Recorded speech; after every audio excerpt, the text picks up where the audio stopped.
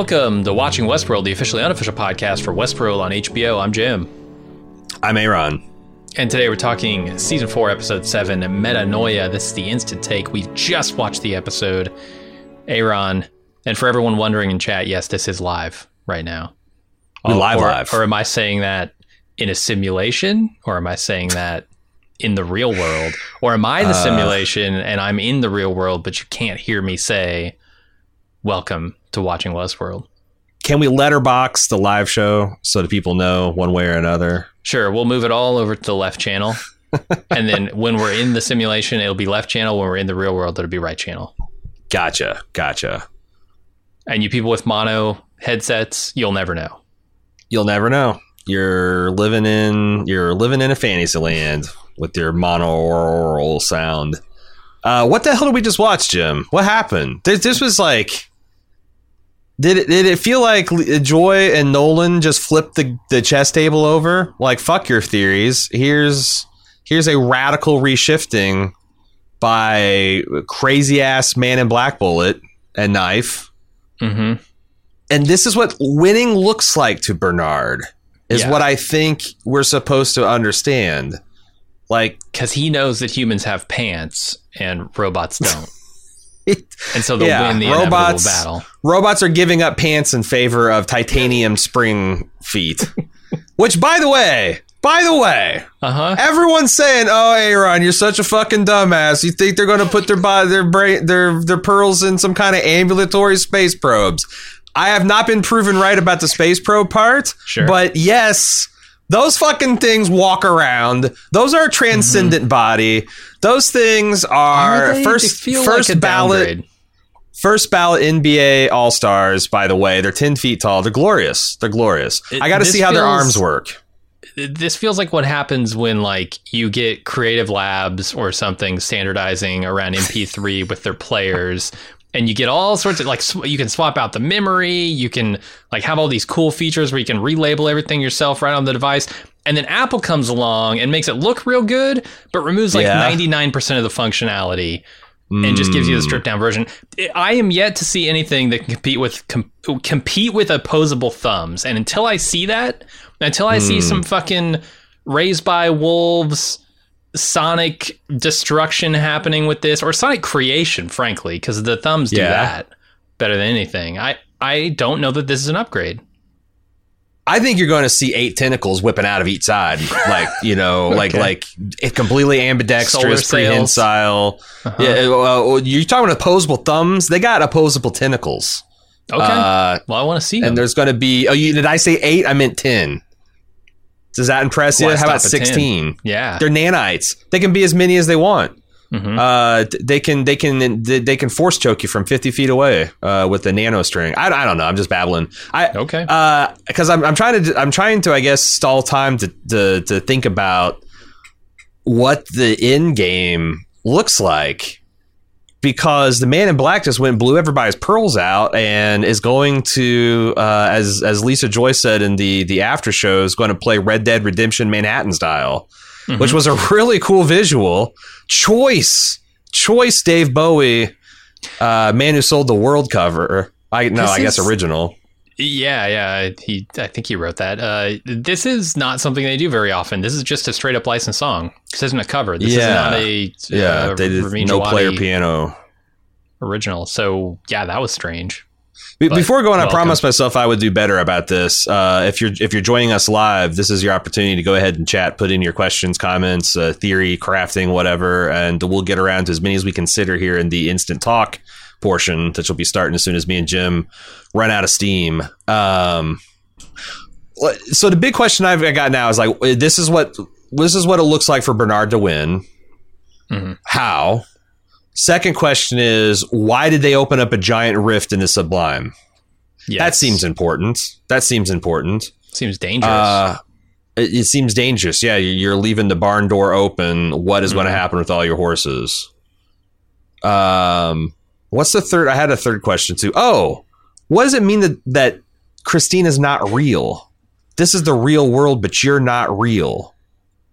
No one, they're like a ghost. I noticed several times a character should have seen them. Yeah. They didn't, I thought like, oh, man, this is the 2 timeline. This is the fucking 2 timeline. They just walked past, they should have seen each other. They didn't. But she's not real. Is this going to be she's been running in a simulation this whole time? I guess. I mean, isn't that what we thought maybe at the beginning might be happening? Or at least that was my theory, like some video game simulation thing that she was in. But it doesn't seem like she's in the simulation. She is the simulation. That's the difference. She's in the real world as a simulation. Yeah, because it's not like when she recontextualized and looked around, I thought those bodies were going to be gone. But they're still there. I thought the aspect ratio would change, but it doesn't. That's the other thing. I thought it was going to creep in, but like she still, I guess, doesn't understand, or maybe we don't know what that means. Well, if she's the simulation, because he says like you're in the real world, but they can't see you because you're a simulation. Well, what the fuck is real, that but you're mean? not. I don't know. Like, what is her POV? Is it a drone? Is it? Yeah.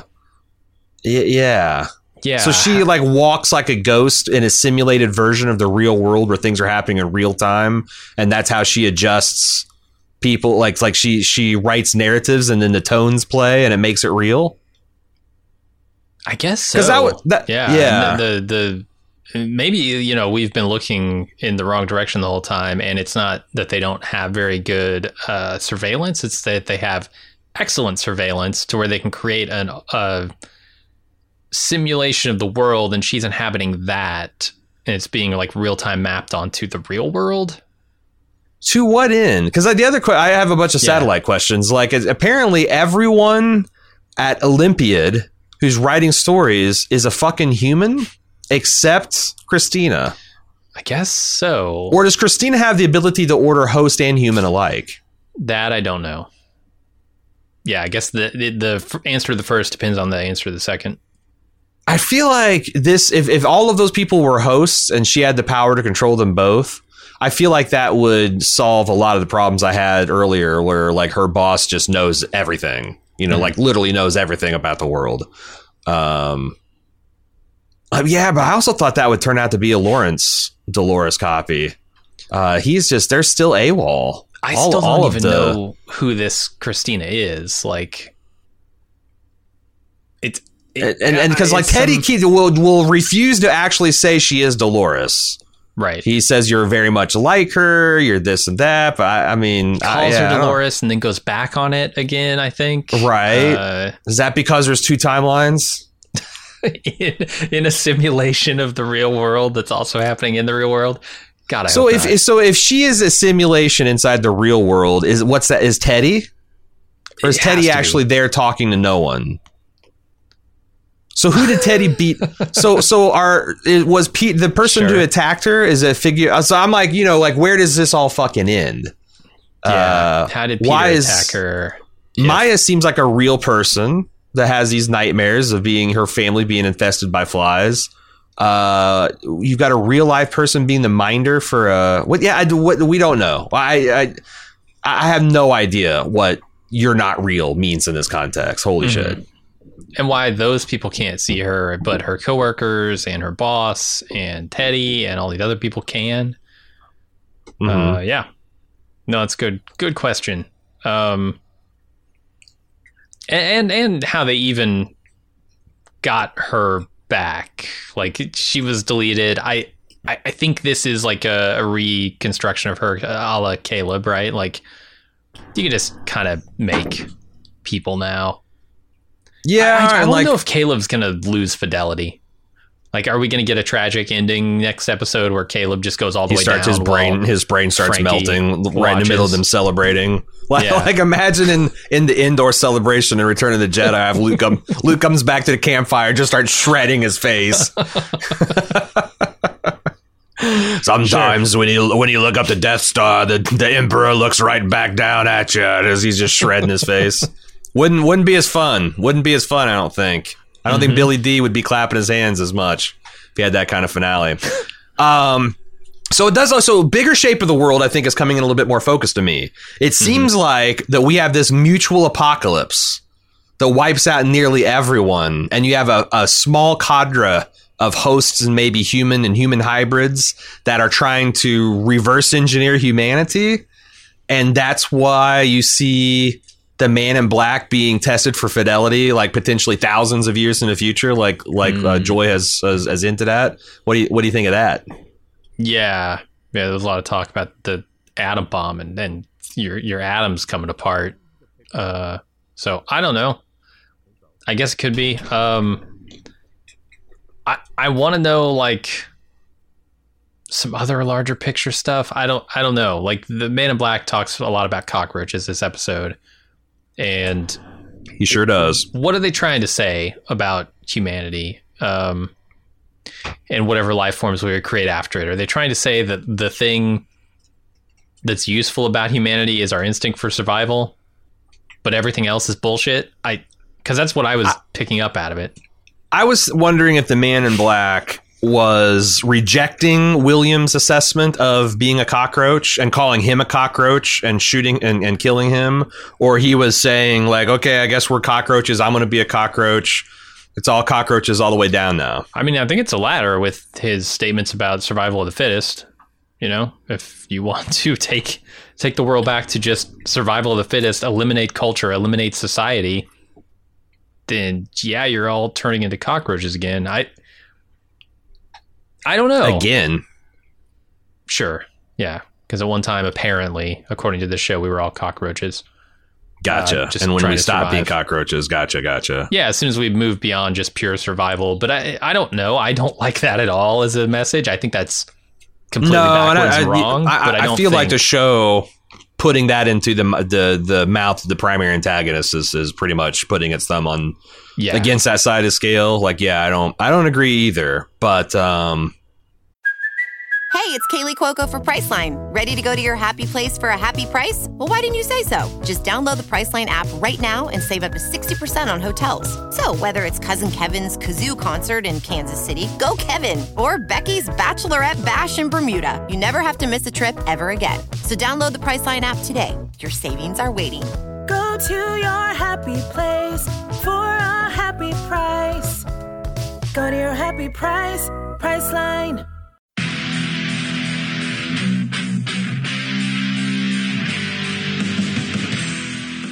We're getting geared up for the 6th annual Summer Badass Fest. And while we're working on a slate of apex badass films to enjoy, we've got an early action-packed announcement to make. Just like last year, we're kicking off Badass Season with a live movie watch and podcast recording. We've rented out a theater for connoisseurs of action films and Bald Move fans that just want to have a great time. Unlike last year, this year's movie is top secret. Hush hush.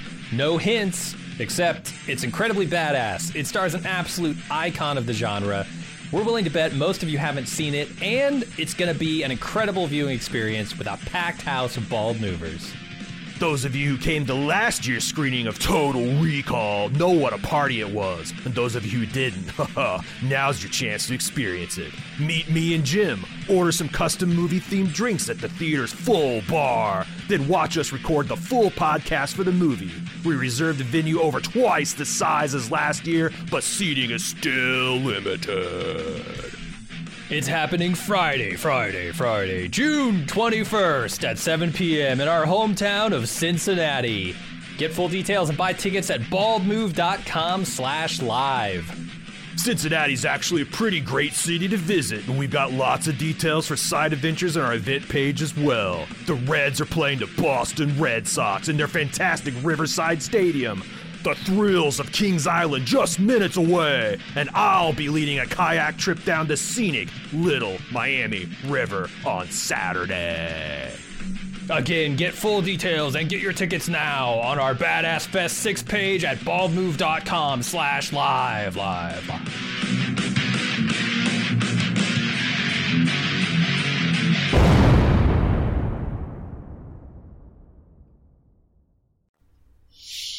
Yeah, I want to know more about. I want to know more about the people who took the red pill that Hale was offering, the ones that ascended. Like, what is their deal now? We haven't seen. We've not seen hardly anything but them spin their heads, and like we saw one of them walk off. Where are they going? What are they doing? What is their purpose? Do you think we'll get an answer to that this season? Because I feel like I'll know a lot more about the hell's going on. I don't know. I would have said yes until everything was thrown into chaos by MIB. Like, there's no point in worrying about Hale's plan anymore because her plan is over, done, as best I can tell. I don't think she has this clairvoyance that Bernard has to say, like, yeah, I'm taking down the cities and it's going to be William who does it. But she has, like, say she has a couple hundred of those guys in the iPod frames, you know? Uh-huh. Which, yeah, if Apple absolutely converted humanity, there would be a lot of ports left off that we'd probably miss, you know? Yeah. Just a couple important inputs, outputs that they probably, you know, would make legacy. Like, God, I don't know if I saw that in the patch notes. I'm not sure if I like it, but, you know, I want to be able to unlock my frame with my face. If they have what is that could be an army, and if these are superior, like we've seen what the host bodies can do, we've seen what those red riot droids can do. They're like the fucking Kool-Aid man in this episode. Mm-hmm.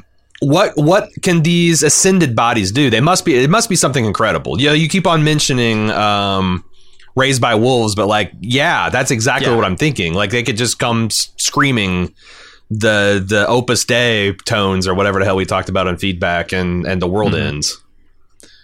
Yeah, I don't know. I'm excited to see what happens with that for sure. This is going to be one hell of a finale, I think. I was also intrigued by the fact that the only person who does make it out of this episode is Stubbs. Bernard's dead, Maeve's dead, Hale's dead. William, the real William, dead. We got a man in black walking around. But like when Bernard's saying goodbye, I was assuming, okay, Stubbs is going to die, right? And the show knows that. The show knows I'm going to assume that. And I love the way that Stubbs, his death. The Hemsworth is playing Stubbs' complete delight at being surviving every scene. Like, fuck yeah, I'm still in the show. I love it. I love it. He could die too. But he could, and like in fact, now I wonder if Bernard's playing a sneaky, and he's telling Bernard he'll die, or he's telling Stubbs he'll die, and that because that's the only way he'll actually win and live. Mm-hmm. Yeah, could be. Because it feels like that might be a glimmer of a happy ending. I don't know what a happy ending looks like on this show at this point. Maeve is just dead. Yeah.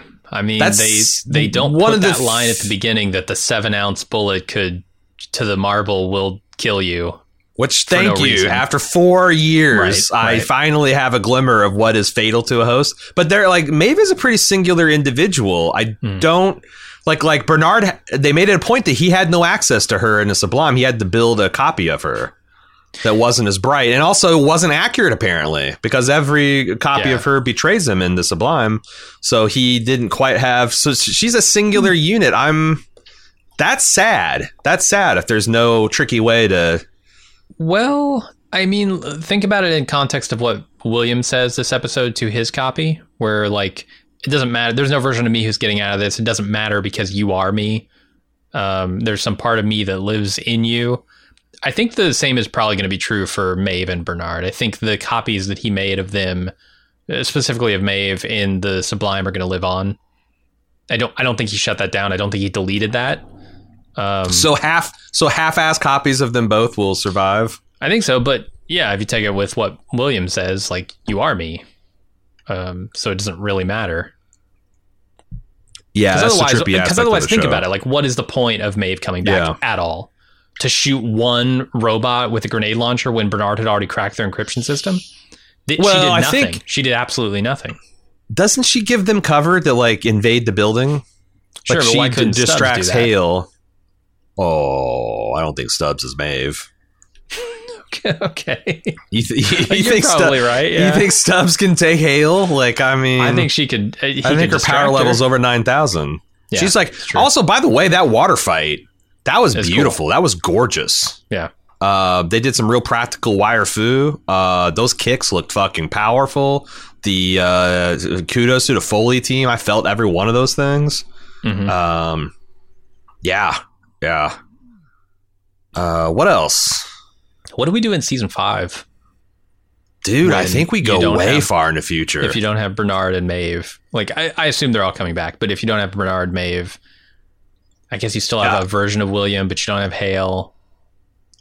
It's going to be dependent about what happens to that door to the Sublime, because I'm expecting, like, I want to see Sublime. I want to see how they're going to save the world through the Sublime, or how they're going to. Yeah, like at this point, like it seems the world's going to be destroyed, extinction on both sides.